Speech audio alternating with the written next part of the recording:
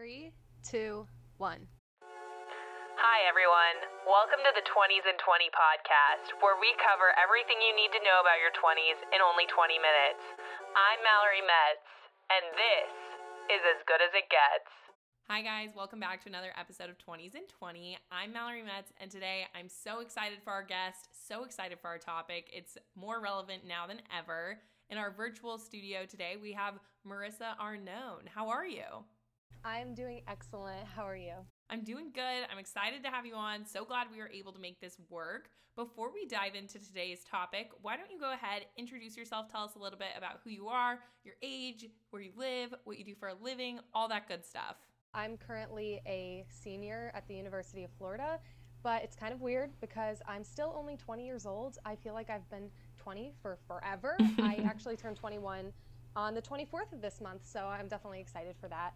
I am a certified personal trainer, but I'm in school to become a registered dietitian. So that's the ultimate goal, but I really just have such a passion for helping others in really any way that I can. That's why when I dove into personal training, the exercise route, but also ultimately dealing with nutrition as well is going to be a big part of my life. And hopefully I'll be able to help as many people as I can. Yeah, that's awesome. We actually had Alana Molstein on, who's like a registered dietitian and nutritionist. So we had a lot of great info from her. I'm really excited to talk to you today about, fitness, especially with like hot girl summer around the corner. Like, how can people get back into like a workout routine or get into one if they've never had one before? Also, happy almost 21st birthday. That's the best birthday in my opinion, only because alcohol is a good time. I don't know if you drink or not, but I'm a big fan. Oh, I actually don't. I've never drank alcohol in my life more than maybe a sip when my parents or my boyfriend tries to get me to, and I'm very scared. I don't know what to expect. I don't like the taste. Mm-hmm. I'm trying to figure out like what type of drink I should get on my 21st and all of that. It's pretty crazy because it's normal to pretty much everybody else, especially in college. So you're gonna figure it out, and hey, if it's not your cup of tea, that's all right. More power to you, So what goes in to becoming a personal trainer? What does that process look like? Did you feel like it was difficult than you thought? Did you feel like it was right on track? Did you feel like it was second nature? What's that process to become certified? I was never planning on becoming a personal trainer, to be honest. Mm-hmm. Both of my parents are personal trainers certified through ACE. So there's different routes you can go just depending on what you want to be affiliated with. So there's ACE, there's NASM, ACSM. There's so many different routes you could go. I think the price varies a little bit. There's different concentrations just depending on where you want to go and how you want to expand. But for me, UF was actually, University of Florida, where I am currently, was actually doing a sort of in-school program, which was super interesting because normally you just go onto the website, buy your package, take the courses, and then take the exam once you're done. But for me, I had the opportunity to take a full semester of in-person classes pertaining to the NASM curriculum, which I thought was really cool. Oh, wow. So that was in fall of 2019. They only do it once a year. It was very crazy how it all ended up happening, kind of like divine timing. I was in the UF gym for a fitness assessment. Sometimes I would like to go measure my strength because I was just getting into strength training, so I wanted to measure my progress. And I said, hey, just to the wellness appraisers there, like, what can I do to become a personal trainer? I've heard that there's a course here at UF. They said, yeah, but they only do it in the fall, and at that time it was summer, and they said, but the deadline to apply is tonight. So I was like, holy crap, I need to go do that as soon as possible. And I actually did. I got in and I got accepted to that. And then in January of 2020, I took my exam and got certified. Passed it on the first try. That's awesome. Congrats on passing on the first try. I don't think I've ever passed anything on the first try, so that's a huge win. And then, you mentioned like you're turning 21 this month. Where do you see yourself like 5-10 years from now? Like, what's your dream job, end all, do all, be all? Is it like working in a private gym? Is it creating meal plans through like a big company? Where do you see yourself? Like, if you could do anything, this is what you would do? I would definitely stick with the nutrition realm. I'm sort of just doing personal training because I can get that certification fast and I can start helping people right away, whereas becoming a dietitian is a very long process. But the great thing is, my parents are personal trainers. My boyfriend also became certified, so it's like pretty crazy how many personal trainers I'm constantly surrounded with. But I ultimately want to expand what I'm already doing with my business, SoFit Society. I do one-on-one personal training services currently, but then what I can do once I'm a dietitian is provide actual medical nutrition therapy and nutrition counseling and prescribe meal plans and help people with diabetes and different ailments, possibly even go into the realm of eating disorders. There's just so many different things in that area I'm passionate about, but in 5 to 10 years, I'll be a registered dietitian, but I also would love to create my own supplement line. I'm super picky. Like, nothing makes me happy. I haven't found a good pre-workout. I found some good protein powders, but I feel like I could do better. There's so many different things that people want when it comes to different workout supplements and such. And I feel like I would just do the best job doing it myself, especially having that RD under my belt, so people can trust that I'm actually caring about the ingredients that I'm putting in and the manufacturing processes and all that. So just expanding expanding my scope of practice to be able to do meal plans and do everything a typical dietitian would do, but also have my own supplement line would be really cool.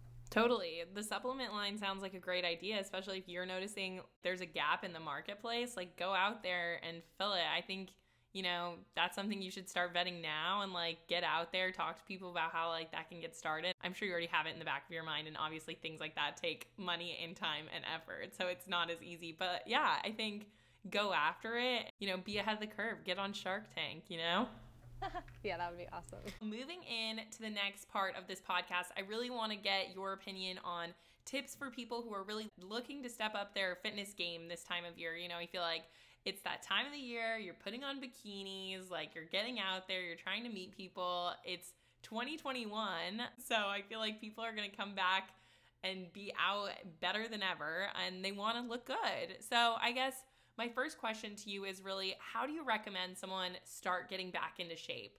What do you feel like is that first step?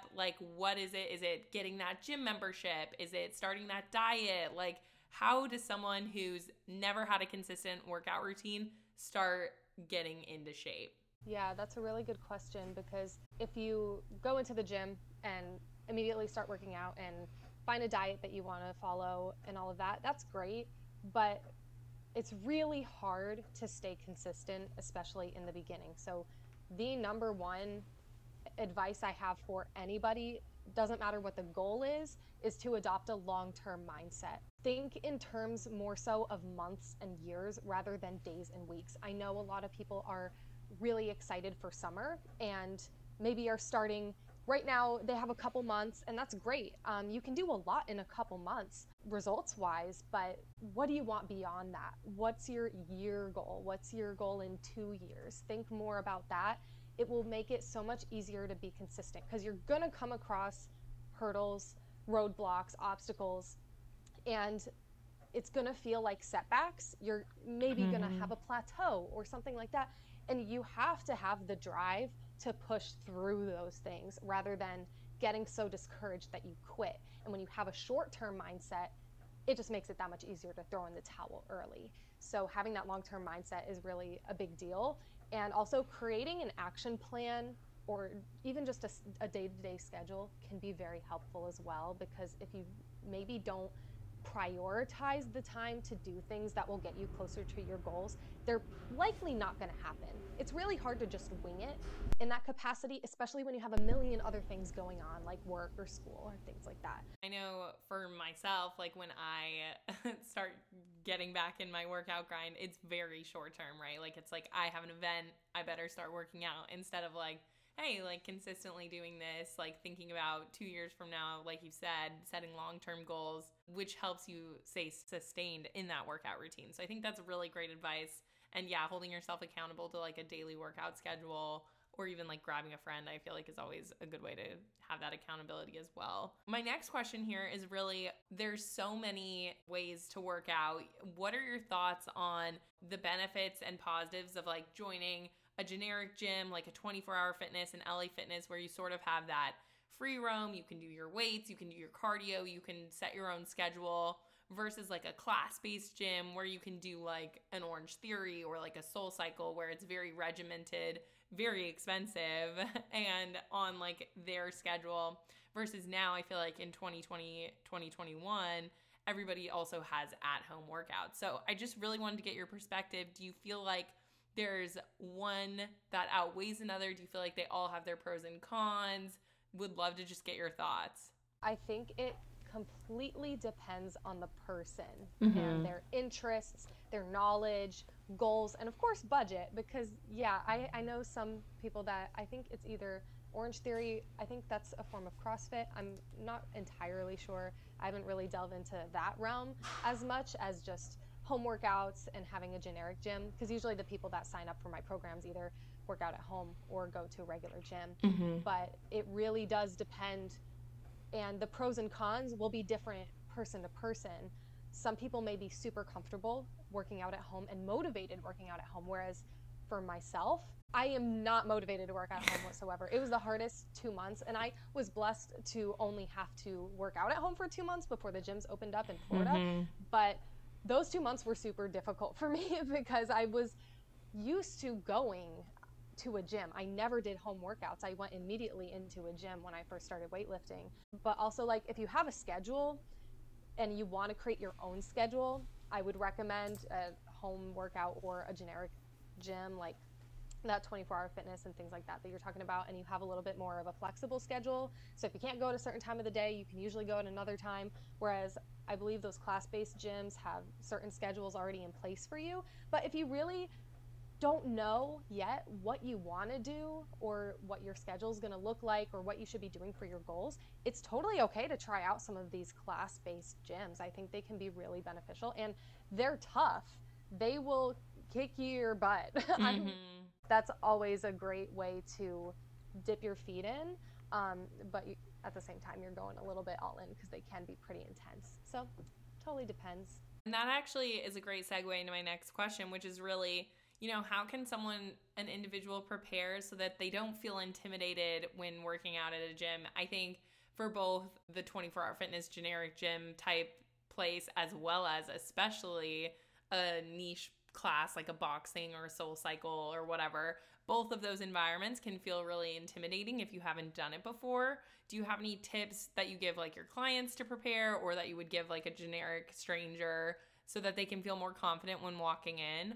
Yeah, and this also plays into how I felt too going to the gym for the first time, because I was intimidated just as anybody else.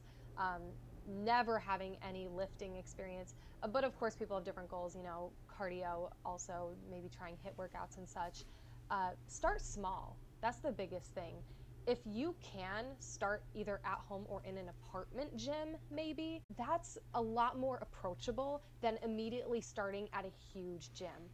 I would have been so scared out of my mind if I just went immediately into a huge gym. I'd probably just stay on the cardio machines because I would be afraid to look dumb using a certain piece of equipment or things like that. And I hate when people feel that way because I understand it at the same time. But also, like, wearing clothes you're comfortable in, no matter where you are, is really important too.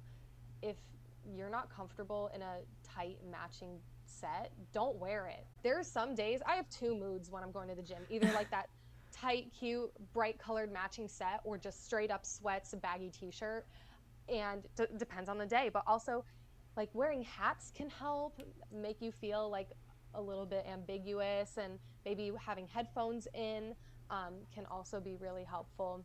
Really just depends on the person too. And maybe even ask like a family member, a friend, or even a trainer at a gym to show you how to use the equipment and what proper form is like for those basic like compound movements that you want to really focus on. After that, you'll get the hang of it over time. It's just about pushing through that sense of being uncomfortable. you really don't grow if you constantly stay in your comfort zone. So I think that breaking through that and going to the gym or going to like a SoulCycle class and stepping out of that can really help you more in the long run.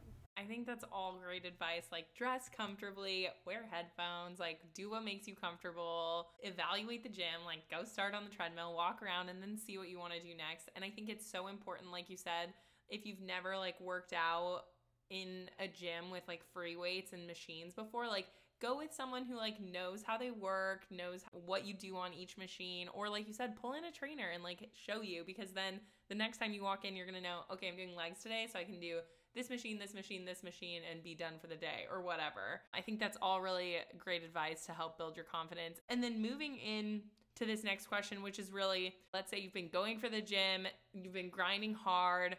What are some tips you have for preventing that burnout? Because I feel like you get to a point where you're like, I just can't go today, whatever. And then you don't go, and then you just don't go the next day, and you don't go the day after that. And that's when you fall out of that workout routine.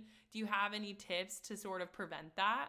I'm personally the queen of burnout. I've been the type of person that's just constantly going constantly and doesn't give myself a break.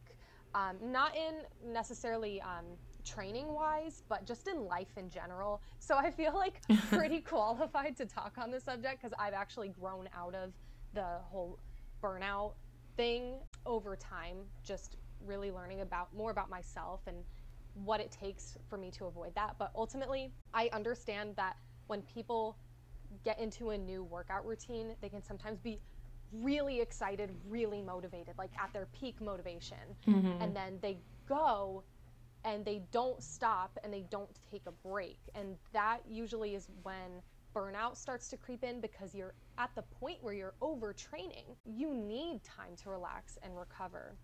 And it depends on the person really too, when it comes to if you want to set aside exact days where you want to take breaks, or if you want a more intuitive approach. Like for me, I know when I need a break at this point, being more experienced, that I can stop and be like, okay, I'm not going today. I'm a little extra sore than usual. I need my body to relax. Whereas like when you're getting into a more structured routine, you can definitely say, okay, Saturdays and Sundays, I'm not going to work out. Do not go every single day. It doesn't matter what your training regimen is like.